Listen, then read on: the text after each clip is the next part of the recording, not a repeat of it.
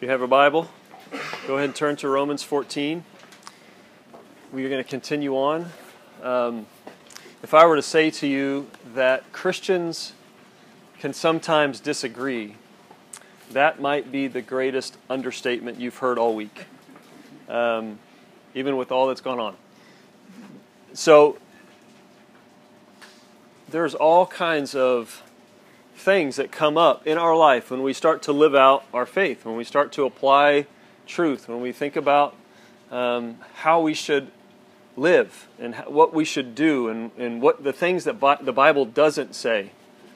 And so there's a lot of areas that we may call gray areas or areas that aren't black and white. It's funny, I was thinking earlier this week that when things are black and white and we don't like it, we want them to be gray.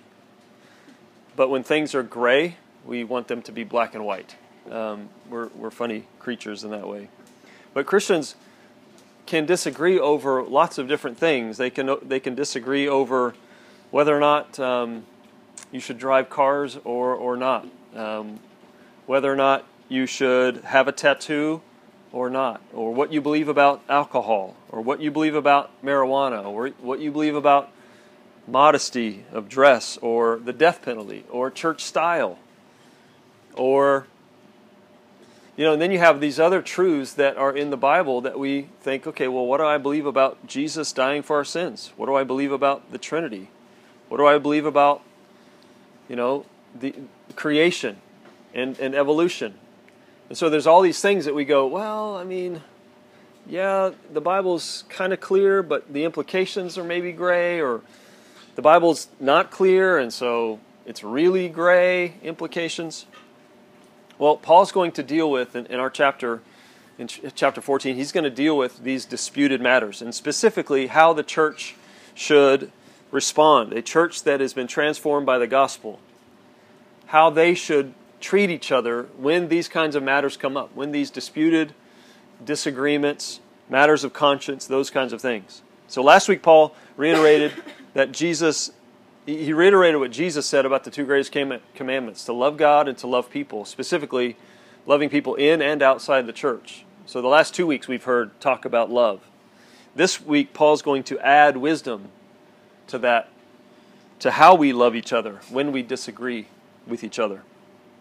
So I'm going to be reading from the CSB, and I'm just going to kind of walk through it and explain as we go, because I want to be clear about some things. There's some cultural things that are happening here that we need to kind of understand in order to see the bigger picture. So, Romans 14, verse 1. Accept anyone who is weak in faith, but don't argue about disputed matters. I think that idea, that disputed matters, I think that's a heading for where Paul's going. So the rest of what Paul's going to talk about in 14 and even some in the first half of 15 is these disputed matters. How do we handle these things that are disputed? So, and he's going to specifically talk to those who are weak in faith and those who are strong in faith. And he's going to kind of identify, and he's going to talk to the two different groups. And the question is, who are these weak in faith people? Who are these strong in faith people? And that will become clear as we go through it. But there's two examples of disputed matters that he's going to talk about. Okay, the first one is dietary restrictions. The second one is days to be kept holy, like holy days. Now, Christians disagree over a lot of things, argue over a lot of things, but I guarantee none of us in here are arguing over dietary restrictions and holy days. Like, that's not a thing for us. It was a big thing for them. Specifically Jewish people. And so we'll get into what those are. Those are the two examples he's going to list and talk about. The two metaphors that he's going to use to kind of drive home his point. The first one is the metaphor of a servant and their master. Okay? The relationship between a servant and a master. And then the other metaphor he's going to use to drive home the point is a relationship between brothers and sisters and family. Like brotherly, sisterly love, family relationship. So those are the two metaphors he's going to use with the two examples. Here we go. Verse 2. One person believes he may eat anything, while one who is weak eats only vegetables. One who eats must not look down on the one who does not eat, and the one who does not eat must not judge one who does, because God has accepted him. So here's the example of dietary restrictions. So he says that this disputed matter, this matter of conscience is, and what he's talking about is not just eating food, he's talking about eating meat, certain kinds of meat, meat in general, or not eating meat. So some think it's wrong to eat meat and others think it's okay. And he says the one who thinks it's okay to eat meat, those are the people he's talking to that are strong in faith, he says, must not look down on those who don't think it's okay to eat. And then he says those who think it's wrong to eat meat, and those he would call weak in faith, must not judge the one who does eat. So who's who? So I believe the weak in faith, and this is what's interesting about what Paul's describing, is the weak in faith are the Jewish Christians who do not eat certain foods based on their dietary restrictions because of their loyalty to their law. So you've heard us talk about the law a lot, quite a bit throughout this Roman study. The law would have been the law that was given to Moses. There were 613 laws that were given to Moses, and it was laws on how to live and how to relate to God and things to avoid. Some of it was for their own health and safety, and others of it was for them to be set apart and different. So when God calls the Israelite people and he gives them a law, gives them these commandments, he's wanting them to be different than the rest of the world. So he's giving them things to kind of keep them separate, keep them holy. That's what that word means. Holy means to be set apart. So because of their loyalty to the law, and the law explicitly said certain things about dietary restrictions, that certain kinds of food that they couldn't eat, specifically certain meats, had to be prepared in a special way. So how many of you are familiar with the story of Daniel? Daniel 1. So in Daniel 1, Daniel, who is a Jewish man, finds himself in captivity in this foreign nation, and he's kind of a really smart guy, and so they have him in this training school to become a really smart guy in their world, and they're having him eat all kinds of things that he's not allowed to eat as a Jewish person. And so he talks to them and he approaches them and he says, listen, I'm not really allowed to eat that. It's kind of not according to my custom and my law, and I'd be violating what I believe to be true. And he says, tell you what, I'll just eat vegetables and your people just eat everything, and then at the end of a certain period, we'll test each other's intelligence and everything else, and we'll see how we do. And it turns out, Daniel and his friends scored higher than everyone else. And so that story is an illustration of the kind of dietary restrictions. Anybody been here? Anybody in here been to Israel? Okay, you have. Yeah. Oh, with your church. That's right. That makes sense. So three of us. Anybody else? Somebody say not physically. Thank you for clarifying that. That helps. But like mentally, spiritually, you've been there. In spirit, I get it. So in Israel, I got to go in 2016, and in Israel, every hotel we stayed in, they provided breakfast, and then they provided dinner too. They kind of, they were geared towards tourists, right? So they figured during the day you're going to be out exploring, and then you're going to need to eat when you come back. So we'll provide a meal. What was interesting is because of they still hold to these dietary restrictions. Some do out of religion, some do basically out of tradition. But what was funny was none of the silverware or the plates or the cups from breakfast could be used at all during dinner. They had to be kept separate, completely separate. No forks, no knives, because we served milk in the morning at breakfast and meat at dinner.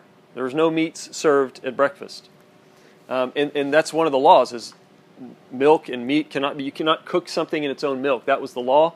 So because of that, they just said, fine, we will separate. We won't even let our forks touch each other. McDonald's served ice cream. They also served hamburgers. They had a plastic wall, glass wall, right in the middle of it. So you go up to order. If you want to order ice cream, you got to go on this side and order ice cream. There's somebody over here taking ice cream. If you want to order a hamburger, you got to go on this side. Somebody separated by a partition, just so that those two things won't touch. Because it made it what? Kosher. You probably heard that term. For meat to be kosher, it can't be touch milk. It can't be around those kinds of things. So they still practice this stuff today. They do all kinds of interesting things. So he's talking to Gentile Christians about Jewish Christians who can't eat certain meats because they don't know how it's cooked. They avoid eating the meat altogether. And he's saying to the Gentile Christians, accept them and their restrictions or convictions, and don't look down on them from abstaining. And then he says to the Jewish Christians, essentially, he says, listen, accept them and don't judge them because they eat the meat that you won't eat. Verse 4. Who are you to judge another household servant? Before his own Lord he stands and falls. And he will stand because the Lord is able to make him stand. So here's the metaphor. The first metaphor he's going to use is this idea of a servant in his household. And basically what he's saying is, you would never judge a servant based on what they eat, because it's not your place. The servant will eat whatever the master says they can eat, and so it's not your place to tell them what they can and can't do. And that's kind of his point, is that in the same way, likewise, you belong to the Lord. As a Christian, so do they. They belong to the Lord, you belong to the Lord, and you don't have any right to tell them what they can and can't do. They belong to the Lord. And then he goes back to an example, the next example in verse 5. One person judges one day to be more important than another day. Someone else judges every day to be the same. Let each one be fully convinced in his own mind. Whoever observes the day observes it for the honor of the Lord. So the example is regarding certain special days like the Sabbath or like festivals that were of the Jewish custom. So the Jews believed that the Sabbath should be kept holy, and in certain ways, and they would do it. And others were saying, no, every day is the Lord's day, and every day should be seen as the Lord's day. And like the food, each should hold to what they are convinced of. So Paul's saying, listen, if that's what you're convicted of, that's what you're convinced of, hold to that conviction. That's fine. He's going to give his opinion in a little bit of what he thinks about these things. But his bigger concern is how they're treating each other. So he's saying the weak in faith, those Christians who were those Jewish Christians, they kind of think everybody should keep these days holy, the days that they think are holy. And then you have to remember, for Jews, dietary restrictions and these special days, holy days, and then circumcision. Okay, those are the ways that they could tell themselves apart from the rest of culture. That was their identity. Those were boundary markers for them. That's how they knew that they were different than the rest of the world. And so Paul's now, they come back to this church. We've talked about this. The Jews kind of re-enter the church, and now they're eating meat and they're doing all these things, or they're not, obeying certain festival days, and the Jews are getting upset about this. And so he's trying to help them, listen, you need to put these things aside. So he says, whoever eats for the Lord, since he gives thanks to God. And whoever does not eat, it is for the Lord that he does not eat. And he gives thanks to God. So he goes back to this eating example. And he says, if you think it's okay to eat, then do it by giving thanks to God for the food and the freedom that you have in Christ to eat it. And if you don't think it's okay to eat this kind of meat, then don't eat the meat and give thanks to God for what he provides for you. Verse 7. For none of us lives to himself, and no one dies for himself. If we live for the Lord, and if we die for the Lord. Therefore, whether we live or die, we belong to the Lord. Christ died and returned to life for this, that he might be Lord over both the dead and the living. So, he comes back to this servant-master metaphor. He says, just like a servant belongs to the master, you belong to the Lord. If you live, it's for the Lord. If you die, it's ultimately up to the Lord. Either way, your life is not your own. You were bought with a price. That's 1 Corinthians 6. You were bought with a price, so honor God with your body. That's essentially what Paul's saying. And then he says, in fact, this is the reason that Jesus was crucified and resurrected, was that he might be Lord over your life. So he's making a pretty strong point to those people who were either judging or ridiculing or looking down upon the other. And then Paul gives this, well, he doesn't in this section. In Galatians 2:20, Paul gives a beautiful summary of what his life in Christ is like. He says, I am crucified with Christ. Therefore it is no longer I who live, but Christ who lives in me. And the life I live in the body, I live by faith in the Son of God, who loved me and gave himself for me. So back to Romans 14, verse 10. But you, why do you judge your brother or sister? Or you, why do you despise your brother or sister? So he's kind of talking to both groups. For we will all stand before the judgment seat of God. For it is written, as I live, says the Lord, every knee will bow to me, and every tongue will give praise to God. So then, each of us will give an account of himself to God. So who's doing the judging? It's the one who is weak in faith. It's the Jewish Christian who is judging the other. And he's saying, when you see others doing things that you think is wrong, but it's a disputed matter, it's a matter of conscience, you're judging them. Stop it. And he says, those of you who are strong in faith, when you look down on or get frustrated by others, when you can't do what you want to do because of their issue, he said, you're despising them. Stop it. So, and then he gives this new metaphor, one of family. And he says, listen, you're brothers and sisters. You're in the same family. And not only that, he says, not only are you're treating your brother and sister this way, but also you're both going to stand before the Lord together someday. You're both going to meet God and have to give an account to Him, and you're going to both need grace and mercy. And because of Jesus, you're good. So quit fighting against each other. Start loving each other. It's kind of where he's going. Verse 13. Therefore, let us no longer judge one another. Instead, decide never to put a stumbling block or pitfall in the way of your brother or sister. So he says, in light of this future judgment day, this time where you'll stand before God, and you both will experience that before the Lord, he says, don't let anything, don't let food, don't let these special days, don't let anything come in between you as a brother and a sister, causing division and strife. Verse 14, I know and am persuaded in the Lord Jesus that nothing is unclean in itself. There's what Paul thinks right there. Still, to someone who considers a thing to be unclean, to that one it is unclean. For if your brother or sister is hurt by what you eat, or by what you eat, you are no longer walking according to love. Do not destroy by what you eat someone for whom Christ died. So Paul gives his theological conclusion about all foods. He says, it's fine. It's clean. He says, but if someone is convinced that it's unclean, then he shouldn't eat it. And to those who think it is clean, you should not let something meaningless like food be something that hurts. Literally the idea is that causes pain or destroys, and I think he means spiritually, your brother or sister. It's unloving. It's the worst thing, Paul says, it's the worst thing you can do.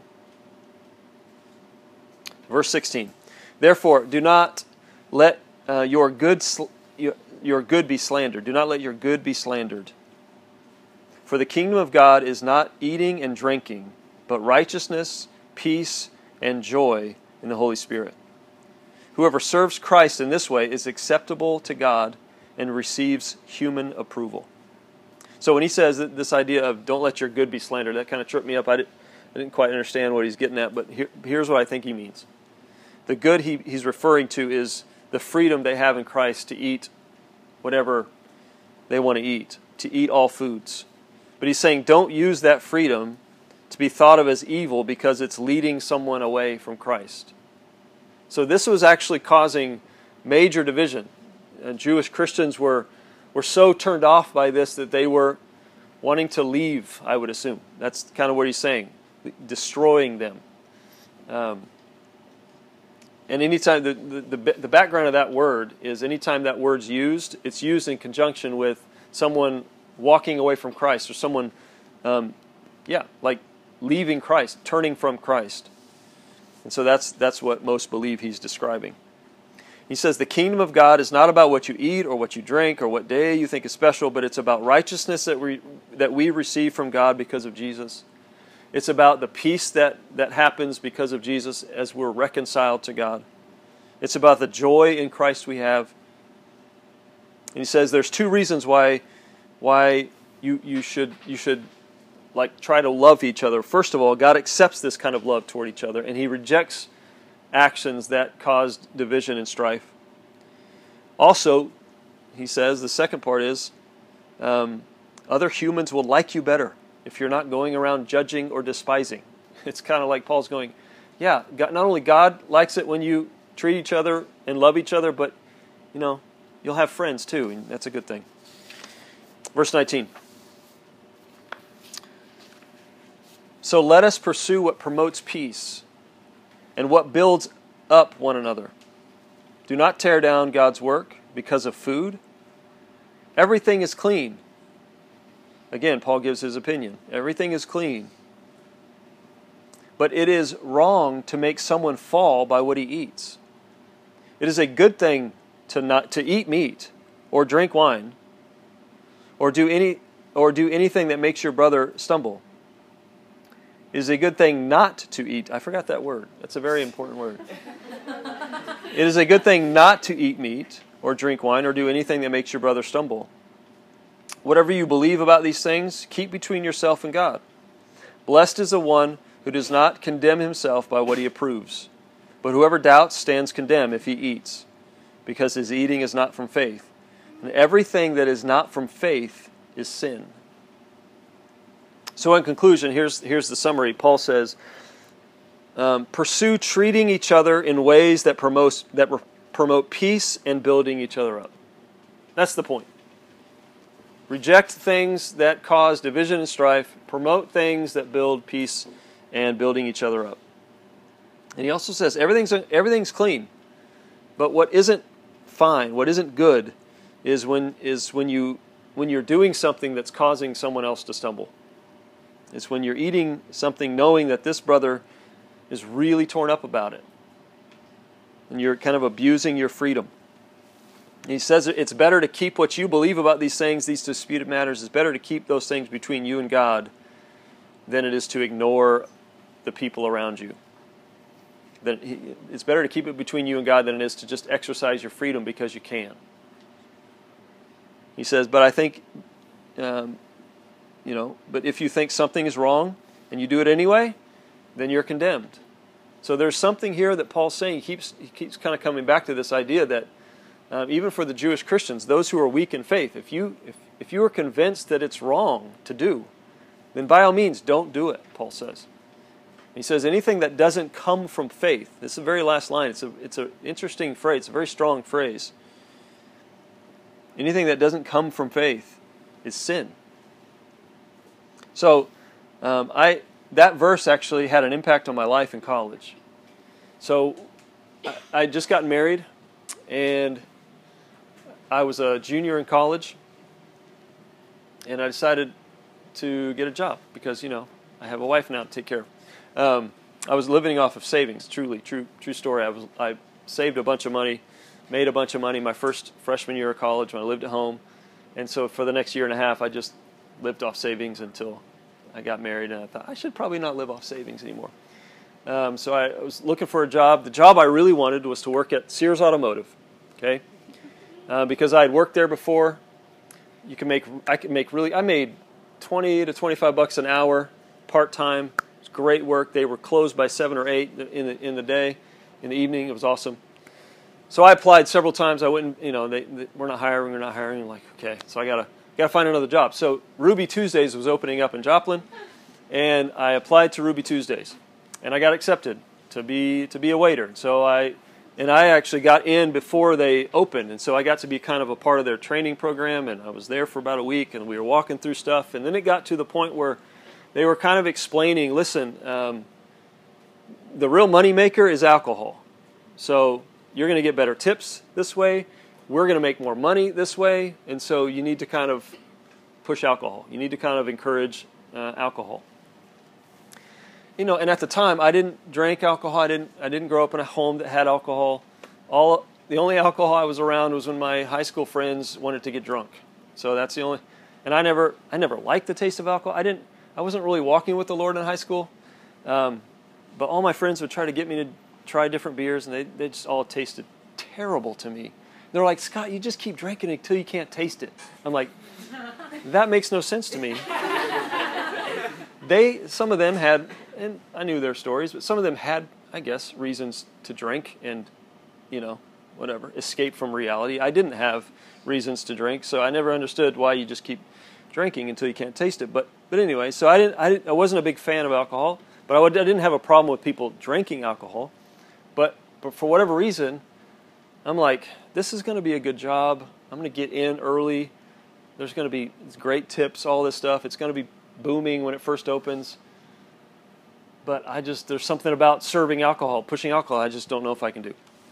So I went and talked to a professor about it, and he was kind of encouraging me, like, well, if you feel this strongly about it, there's actually a verse that talks about this. I'm like, what? So he opened it up. I'm like, what? And he reads Romans 14, and I'm like, holy cow. I feel convicted about this. I don't think I should do this. I don't think there's anything wrong with somebody doing it, but I don't think I'm supposed to do it. So I went in and talked to my manager and explained the whole thing, and he actually understood, and he was very, very kind about it. But I quit. And what was interesting was the day before I quit, so I had a roommate that was not very good at letting me know when somebody called, but the day before I quit, Sears had called and left a message with my roommate, hey, tell Scott to come in and see us. We'd like to talk to him about hiring. So I didn't know anything about this. So I quit the next day, and I'm like bummed, and I'm engaged, and I need a job, and all these things. And actually, yeah, I got the job before I was married. It was when I was engaged. And because I had a roommate. That makes sense now. Yeah. Caleb. Yeah. So Caleb didn't tell me. He didn't tell me about Sears calling. So I waited a couple days, and I called Sears, and I was like, hey, just calling to check if, there's any spots open. He's like, yeah, we called 3-4 days ago. Your roommate didn't tell you? Like, no. I was both angry and excited at the same time. And so anyway, I got that job, but whatever. That's how it worked out. But it was interesting that this verse was a verse that kind of helped me go, okay, I need to follow these convictions. So, but how do we deal with these black and these gray issues, these disputed matters, these matters of conscience, and how do we think about them? Drew's going to get up here in a little bit and give us a really, really practical way to kind of work through these things and help us understand. I think I learned this about what he's going to show you about 7 or 8 years ago. Really helpful to understand and how to work through these things. So we'll take a break, and then actually we're going to introduce you to an alumni, and then Drew will get up. So take about 3 minutes.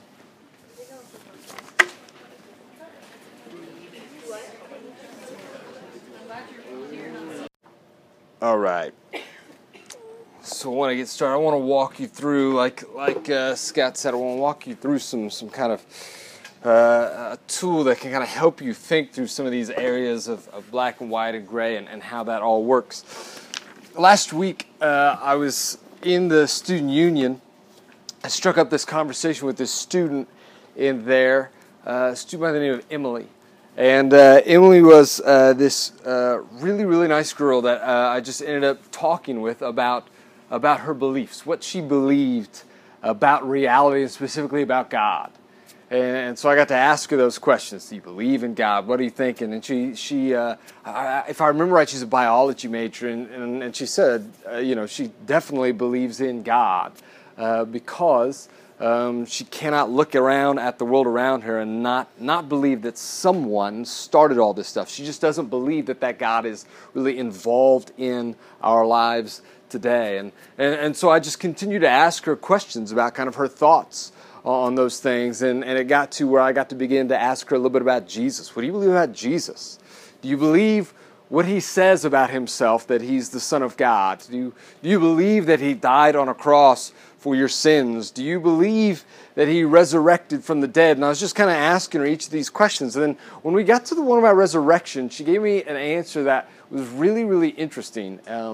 She said to me, I said, so do you believe that Jesus rose from the grave? And she said, scientifically, no, but religiously, I think so. Scientifically, no, but religiously, I think so, which I thought was kind of odd, and I don't know, she may have been trying to be kind of kind. She seemed really nice and may have just been trying to be kind to me with some of my beliefs, but I remember thinking that was really weird. I actually said to her, wouldn't you say that if scientifically he did not raise from the grave, then religiously that's a lie, right? Would those two things not fit that way, in which one has to be true for the other to be true, but she didn't see it that way. And of course, that really shocked me until I heard Jaron talk about not going to Israel physically, but going there. And so maybe I'm the crazy one, is what I'm thinking. But I asked her, so what do you mean by that? She said, well, as kind of a biology major, I cannot believe that a man actually physically died and then physically rose back again from the grave, but maybe in a religious sense it could be true. And though that seemed strange to me, and though I do not see the logic in that, she's saying something that a whole lot of people actually believe. Essentially saying this, that something could be true for a person even if it wasn't objectively true. That is, it might not have really happened, but if it's true for you, Drew, then maybe it is, in a religious sense, in a spiritual sense, true. It might not be an actual fact, might not be true for all time or in history or scientifically, but if it's true for you, then that's great. Maybe it is true for you. And like I said, this is a pretty common understanding today. What matters, a lot of people would say, is that a person finds their own truth. Hey, and that may not be true for you, but it's true for me. So don't judge me for what I believe. Or hey, that's not my thing. I don't buy that. I don't get that. But hey, if that's true for you, that's great for you. That's something that a whole lot of people hold to today. Actually, I say hold to. A whole lot of people think that they hold to that. There's a whole lot of people who like to talk like that, but they don't actually, when the rubber meets the road, believe those things. Most of those people would never say, hey, I'm just really glad that the Nazis found a truth that worked for them. Right? They wouldn't say, that's not my thing. Hatred and racism and genocide isn't my thing. But if that's their truth, then that's great for them. That's not how they talk about those things. When reality kind of hits those things, that way of thinking doesn't make sense. Or even if I were to say to you, I believe that the Tooth Fairy exists, and because she exists, she has commissioned me to sneak into people's homes at night and try to steal their teeth. You wouldn't say to me, you know what, that's awesome. I'm so glad for you that works. No, you would say, get away from me, you creepy man, right? And if I said, no, I'm not saying historically that's true, but religiously I believe that to be true, you still wouldn't go, oh, okay, well, as long as it's just kind of a religious, spiritual belief. No, the bottom line is, if it does not happen historically, it has no significance religiously. If it did not happen in actuality, then it has no significance for you spiritually. And that matters for us to be able to catch those things, to be able to know those things. This is what Paul says in 1 Corinthians 15:14. He's talking about the resurrection, and there's some of those in the Corinthian church who are starting to question whether the physical bodily resurrection of a person was an actual thing, whether that could actually happen. In the Greek culture, side note, in the Greek culture, the physical body was not actually even considered all that great of a thing. The real you was the spiritual you, they believed. And so a lot of people wondered, why would you even want to be resurrected? And so there was some doubt that was cast on that. And Paul steps in to say, hey, listen, you can't play like that when it comes to your Christianity. He says, if Christ has not been raised, then our proclamation, that is our gospel, what we preach, is in vain, and so is your faith. So if Jesus didn't actually raise from the grave, then your faith is a waste of time. It's not worth believing. It doesn't matter if there's some spiritual significance you think you see in that. It doesn't matter if there's something that kind of feels good for you when you think about rising from the grave, maybe kind of like new life in the phoenix rising out of the ashes. No. If he did not actually raise from the grave, then it does not matter. This whole thing is a sham. But if he did, if the resurrection is real, then Jesus is who he said he was. That he truly is the Son of God. And when he says that no one comes to God except through me, then we got to believe him. And so it matters to think through those things. By the way, side note, I believe that there is very, very strong evidence, even if a person doesn't believe in the Bible, there is very, very strong evidence that Jesus did raise from the grave. That the evidence points most conclusively to this fact, that Jesus of Nazareth physically rose from the grave. We did a podcast on this. We've told you a little bit about our little side resource we've created called Apologetics in 15, where we tackle issues. And we did a whole episode on proofs for why we believe Jesus rose from the grave. I'll send that out in the group me after this is done tonight, if that's something that you're interested in checking out. But here's the thing. For the Christian faith to work, this is a critical aspect of it, is we believe in objective truth. What I mean by objective truth is truth that is something that is true for all people in all times, in all places. It's not something that's true for me, but not for Ryan. True for me, but not for Anna Grace. Or true for Abby, but not true for Jaden. Or maybe true for us, but not true for them back in time. No, it's something that is objectively true. Okay, the sun exists. All right, that is an objective reality that no one can argue against. It is true for all people in all times and all places. The sun exists, and Christian faith leans on objective truth, not things that can be kind of debated back and forth, but things that are actually real. But we do not believe that all objective truth is equally important. And this is big to be able to catch. Not only that, we do not believe that all truth is objective. In fact, Paul says here in Romans 14 that there are some things that can be wrong for one person and not for another. So it's true for you, Paul says actually, it's true that eating these food that the Jewish people had kind of marked off their list like pork. It's true, Paul says, that eating pork is totally okay. It is not sinful. But he says, if you are a person who believes it's sinful and then you go ahead and do it, it is actually sinful for you. So what's true for that person in this moment is not true for you. There are some things that are actually relative, some truths that are relative. Now, think about, though, his take on that compared to, like, the resurrection. The resurrection, he's not budging on. He doesn't say, well, the resurrection can be true for you or true for me, but not for you. No. That one, he says, that is objectively true. Or sexual sin, sexual immorality. Paul doesn't budge on sexual immorality. A man in the Corinthian church, 1 Corinthians 6, is sleeping with someone who he should not be sleeping with, and he's not repenting over it. And Paul says you kick that person out of the church. Okay, you discipline that person. So Paul doesn't budge on that. Here's the question, though. How do you know which things fit in which category? How do you know which things are objectively true that we don't budge on and which things are relative and which things are objectively true and are super important for us and which things are objectively true and not so much? This question is significant for reasons that I'll get into at the end. But first, I want to give you this framework for thinking about this. We would say that all truth fits into one of four categories. And these categories can be split into two sides, all right? So we've got this column over here that we're going to call true relativity. All right, and then we've got the column over on the right that we're going to call true objectivity. I didn't make this chart up, by the way, stole it from somebody else, but I want to share this with you a little bit tonight and help you kind of understand. So under this side on true relativity, you have two different categories. The first is what we call situational relativity. That is a truth or an idea that is relative depending on the situation. What we just talked about in Romans 14, clean and unclean foods, is situationally relative. It is okay for you to eat any food you want, Paul says to the Romans, but if what you're eating causes somebody to stumble, it's not okay anymore. It depends on the situation. Or if someone believes that it's a sin to eat shrimp and they eat it anyway, they're going against their conscience, it becomes a sin. So it's relative depending on the situation.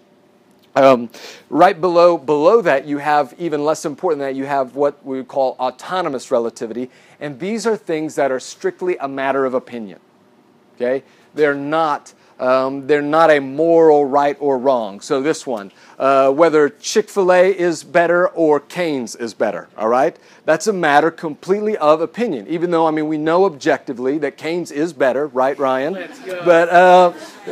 But this is actually this is not your favorite, the best book in the Bible. What book in the Bible is best? That's not a moral issue. That's not an objectively true thing that you can defend, or that is simply a matter of your own opinion. Your favorite music, all of those things would fit in this realm of autonomous relativity. And then if you go over to this right side, you come to true objectivity. Both things in these categories are objectively true facts. All right, but some are more important than others. So this first one up top is essential objectivity, and that is these are universal truths that must be believed in order to be a Christian.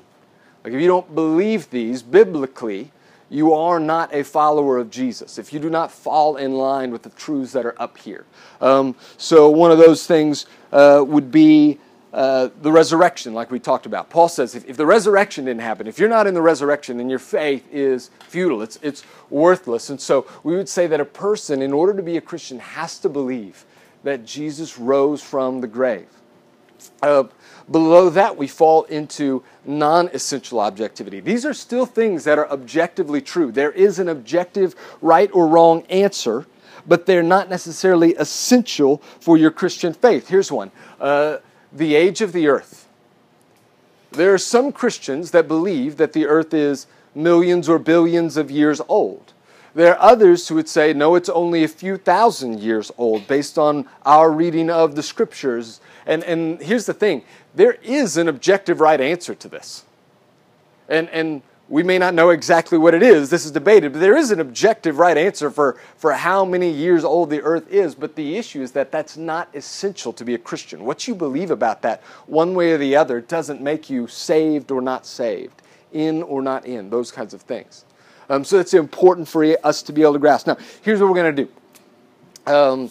Hopefully everybody feels like they have a grasp on these, at least just a little bit. What I'm going to do, I'm going to write up on this board 5 or 6 things, and then we're going to do something a little bit different tonight. I'm going to let you, for just a few minutes, kind of in groups of 3 or 4, I want you to put the things that I'm writing on the board, I want you to put them in what category you think they belong in. Okay? So, let me do this real quick. I'll write these things up here. Okay. Scott mentioned this one, so I'm going to put this up here. Okay, drinking, so alcohol, okay?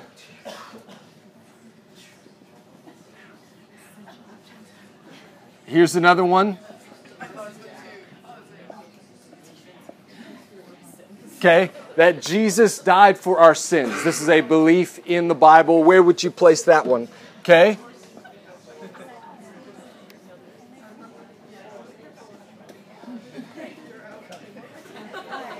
Whoop. Oh, no. Okay, give me just a second. Shh. When we say the Trinity, let me just clarify. This is the belief in the nature of God, that He is 3 distinct persons in one substance, one essence. God is three in one. This is what we call the doctrine of the Trinity. So in which of these things would that fit? Here's another one. Church style. So the style of a worship service, or the mode in which a church operates.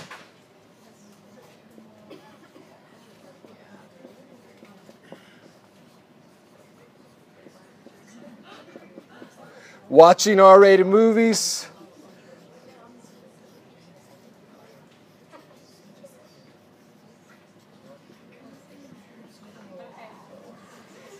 Running out of room.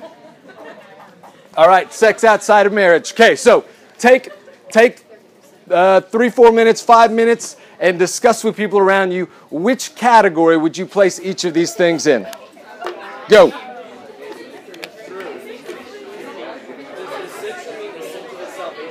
Yes. Okay, so clearly,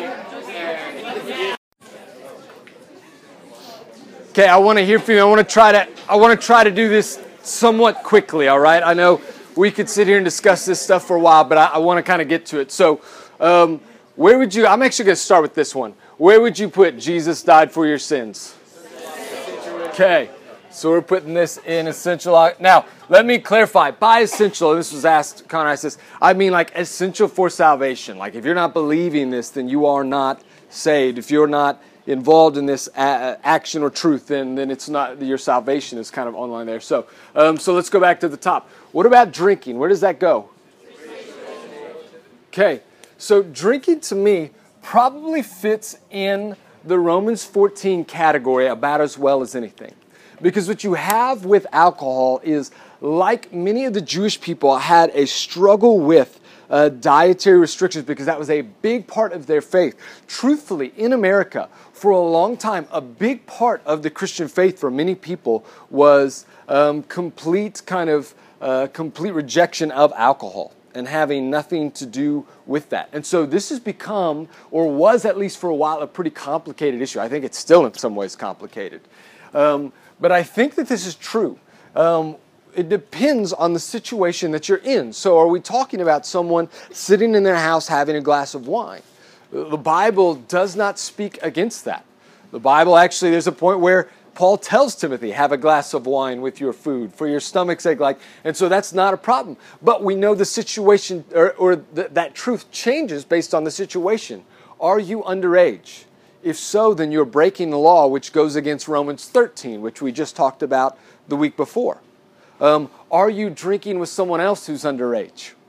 Okay, then you're causing someone else to stumble. Are you drinking with someone who has struggled with alcoholism or partying or those kinds of things? Are you getting drunk? All of those things would move this from okay into the category of sin. And so we need to be very careful. Now, there's other questions to ask about drinking, like, is this even wise for me? And I think that's a big one that college students sometimes overlook. But as far as this, it goes in this situational relativity thing. What about the doctrine of the Trinity? Okay. How many say, okay, so I heard two. How many say essential objectivity? Okay, how many say non-essential objectivity? Okay. Any for any other categories? Please don't say autonomous. Okay. Okay. Okay. Might surprise you, but I would say non-essential objectivity, and not because I believe that the Trinity is not important. I believe the doctrine of the Trinity is huge for the Christian faith. But if what we're saying is that a person has to understand the Trinity perfectly to be saved, then maybe none of us are saved. Okay? This is something that I think the regular person in the church, I think a lot of us don't fully grasp exactly how this works. And so I would, again, when someone gets rid of this doctrine or starts to push this, then this causes problems for some of the other essential issues. And so I'm always very leery of someone who's not trying to be careful with it and doesn't have a biblical understanding of this, but I would not put it in essential. Church style, how a worship service is done, whether it's loud and smoke machines and flashy, or whether it's calm or organs or what are those things, where would you put that? Okay, yeah, I think primarily autonomous relativity. There might be some things that could actually move this into situational. I think I could be talked into believing that some things in church style had to do with situational, that there's some things that are better for or enable the people to worship better, but by and large, I think this is where I would put this. What about R-rated movies? Okay, situational depends on what's causing that rating? What kind of stuff is in there? And there are things that we as believers should not be putting in our minds when it comes to sexuality and that kind of stuff. What is causing that rating, what your own struggles are within sin, what things have caused you to fall into sin, are all things to consider when we're looking at things like movies. Sex outside of marriage. That is, any sex outside of a man and a woman within the marriage covenant. Where would we put that? Okay, what was that again? How many say essential objectivity? Okay. How many say non-essential objectivity? How many of you are a little unsure about this one? Okay. This one is going to be interesting, and I'll explain this to you in a second. But first, I'm going to say this. I put it here for now. Okay, I put it in non-essential. Okay, and I'll explain that. I'll explain that in just a second. Let me first just make a couple 5 or 6 random thoughts. I'm trying to hurry here. 5 or 6 random thoughts about this little chart here. The first is this: when it comes to how we determine what goes in what is our main criteria? First and foremost, the Scriptures. Okay, the Bible is our main way for putting things in what, and what I mean by that is what we're looking for is clarity. If the Bible speaks with a specific clarity on a topic or puts a lot of focus on a topic, that's going to move it more into this objectivity thing, and it might move it further up here. But there's some things, like for instance, the end times, when Jesus will return. There's not a lot of actually there is some clarity. Jesus says, even the Son does not know yet when the return will come. That's for the Father. And so no one knows this. So there is an objective true date for when Jesus will return, but it's not essential. This isn't something the Bible spends a lot of time talking about and focusing on and emphasizing. You got to know that. That's not it. But there's some things like the resurrection of Jesus or the deity of Jesus, that He is the Son of God. That gets put up there a lot. And so when those things get emphasized, those are big to know. And so that's important to know those things and to be able to see where the Bible is speaking. Also, the Bible is our primary criteria, but seeking the wisdom of the church is really helpful for these kinds of things. Second, most things in the essential objectivity category have to do with the nature and work of Jesus. Most of the things that the Christian life is based on, and if you don't believe this, you're not a Christian, have to do with who Jesus is. He is the Son of God. He is both God and man. He died for our sins, to take away our sins so that we can be reconciled to God. He rose again from the grave. He reigns. Those things about who God is, or who Jesus is, and His nature with the Father, those things are in the essential category. Another thought, just for you to be aware of, and I won't spend a whole lot of time on this. 20 or 30 years ago, the church, I think, was probably guilty of putting too many things in the essential objectivity category. We had too many things like, man, if you watch a rated R movie, I don't know if you're saved anymore. And I'm kind of joking, but only kind of joking. Like, that was like a deal. If there's a beer in your fridge, then you better repent right now. Like, you better get into a baptistry again, otherwise you're going straight to hell. Like, that kind of stuff was the way it thought. Now, I would say that, if anything, the church is more prone to putting too many things in the situational category. That there's probably more things in the objective and maybe even the essential than a lot of us would like to say. I'll also say this. Everything that fits in the situational relativity category is a behavior or an action. Okay? Everything that belongs in that has to do with like these food sacrificed to idols Paul talks about in 1 Corinthians, or clean and unclean food, or drinking, or this is one that gets talked about in the Bible, women wearing head coverings in church. Okay, there was a situation where that was the right thing to do, but that's not our situation, we believe. But these are all behavior-based. Anything that is like a truth that is stated, Jesus came to the earth, Jesus had 12 disciples, God is the creator of heaven and earth, all of those statements about a historical fact, all of those fit in the objective category. It's not situational. Well, for you, God created the heaven and the earth, but for me, He didn't actually create everything. Okay, it's not situational. If it's a statement of doctrine or belief, it always fits on the objective side. Question to think about. So, are there any behaviors or actions that would fit in essential objectivity? I would say just a very small handful, and they are all things that have to do, again, with Jesus. And that is that you repent. That is an action that the Bible says must happen in order for you to be a Christian, to be saved. You must place your faith in Jesus. Romans 10 says you confess Him as Lord. Those are actions that we do, okay? And it's not that we're working to save ourselves, but those are things that attach ourselves to Jesus who saves us. And that's why those things are big. And lastly, here's what I want to hit on with this sex outside of marriage thing. Any sort of like sin in your life, when we're talking about behavior like this, when you sleep with someone that's not your spouse, okay, whether that is your girlfriend, whether that's your boyfriend, whether that is some random hookup or one-night stand, whether that is someone of the same sex as you, whatever that is non-essential objectivity, because that sin in and of itself doesn't mean you're going to hell. All of us sin in a number of ways. All of us have sins in our life, and it is only by the grace of God that Jesus loved us and died for us that we are saved. And so there's no sin, I don't think, that falls up in the essential objectivity. But here's the issue.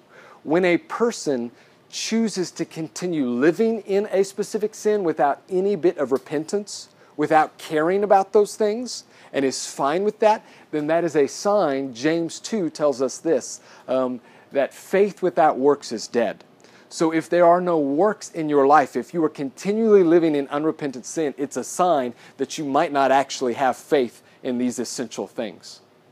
That your heart might not actually be attached to Jesus Christ in faith. And so you start to, I would say, something like any sort of sinful behavior that you could just live in without caring starts to drift you. If someone doesn't care, then that can kind of be a sign. It doesn't move you into this, but it can be a sign that maybe you're not actually holding to the essential doctrines.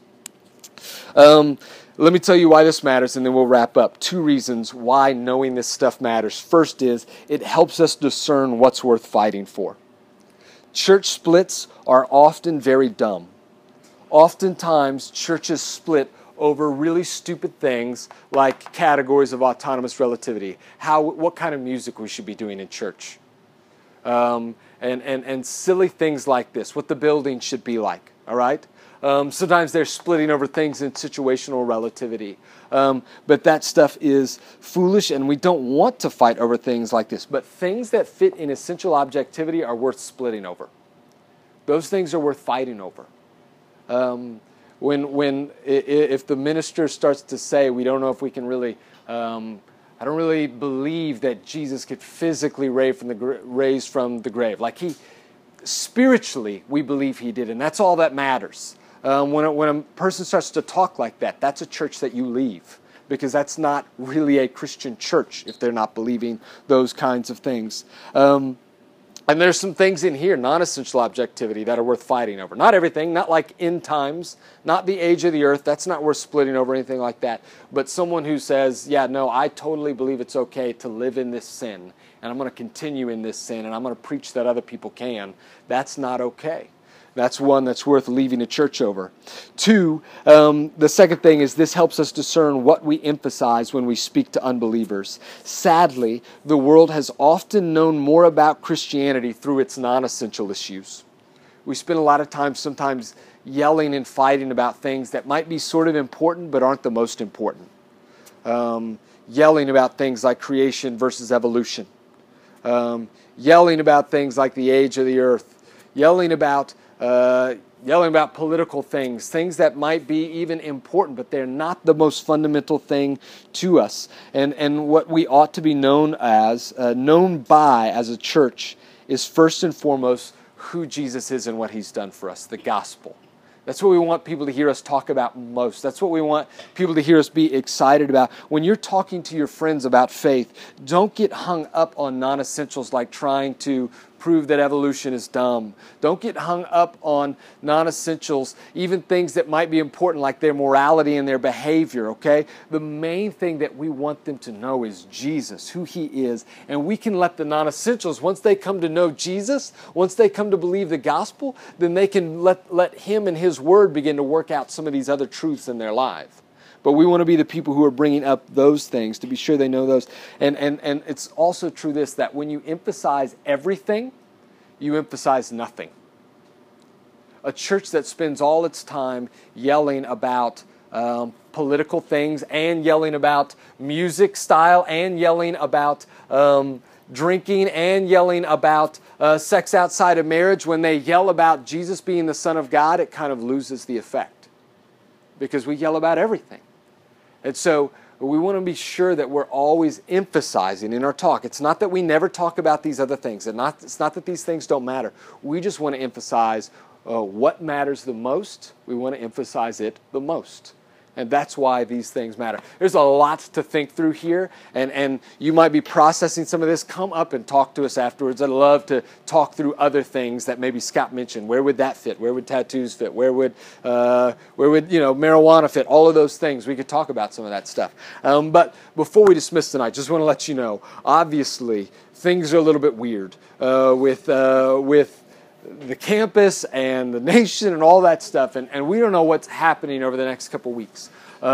We had a Q&A night planned with a Protestant and a Catholic with Jim and Father O'Brien from the Catholic Church. The Thursday after spring break, we had that plan that was going to happen on campus, and we were going to have you all come there on Thursday night. That's not happening now because all campus-related activities have got to be done. So we're trying to get that rescheduled, but we're going to keep you in the loop. If you'll stick with us on GroupMe and Facebook and Instagram, we'll let you know. More than likely, there will be something going on here next Thursday.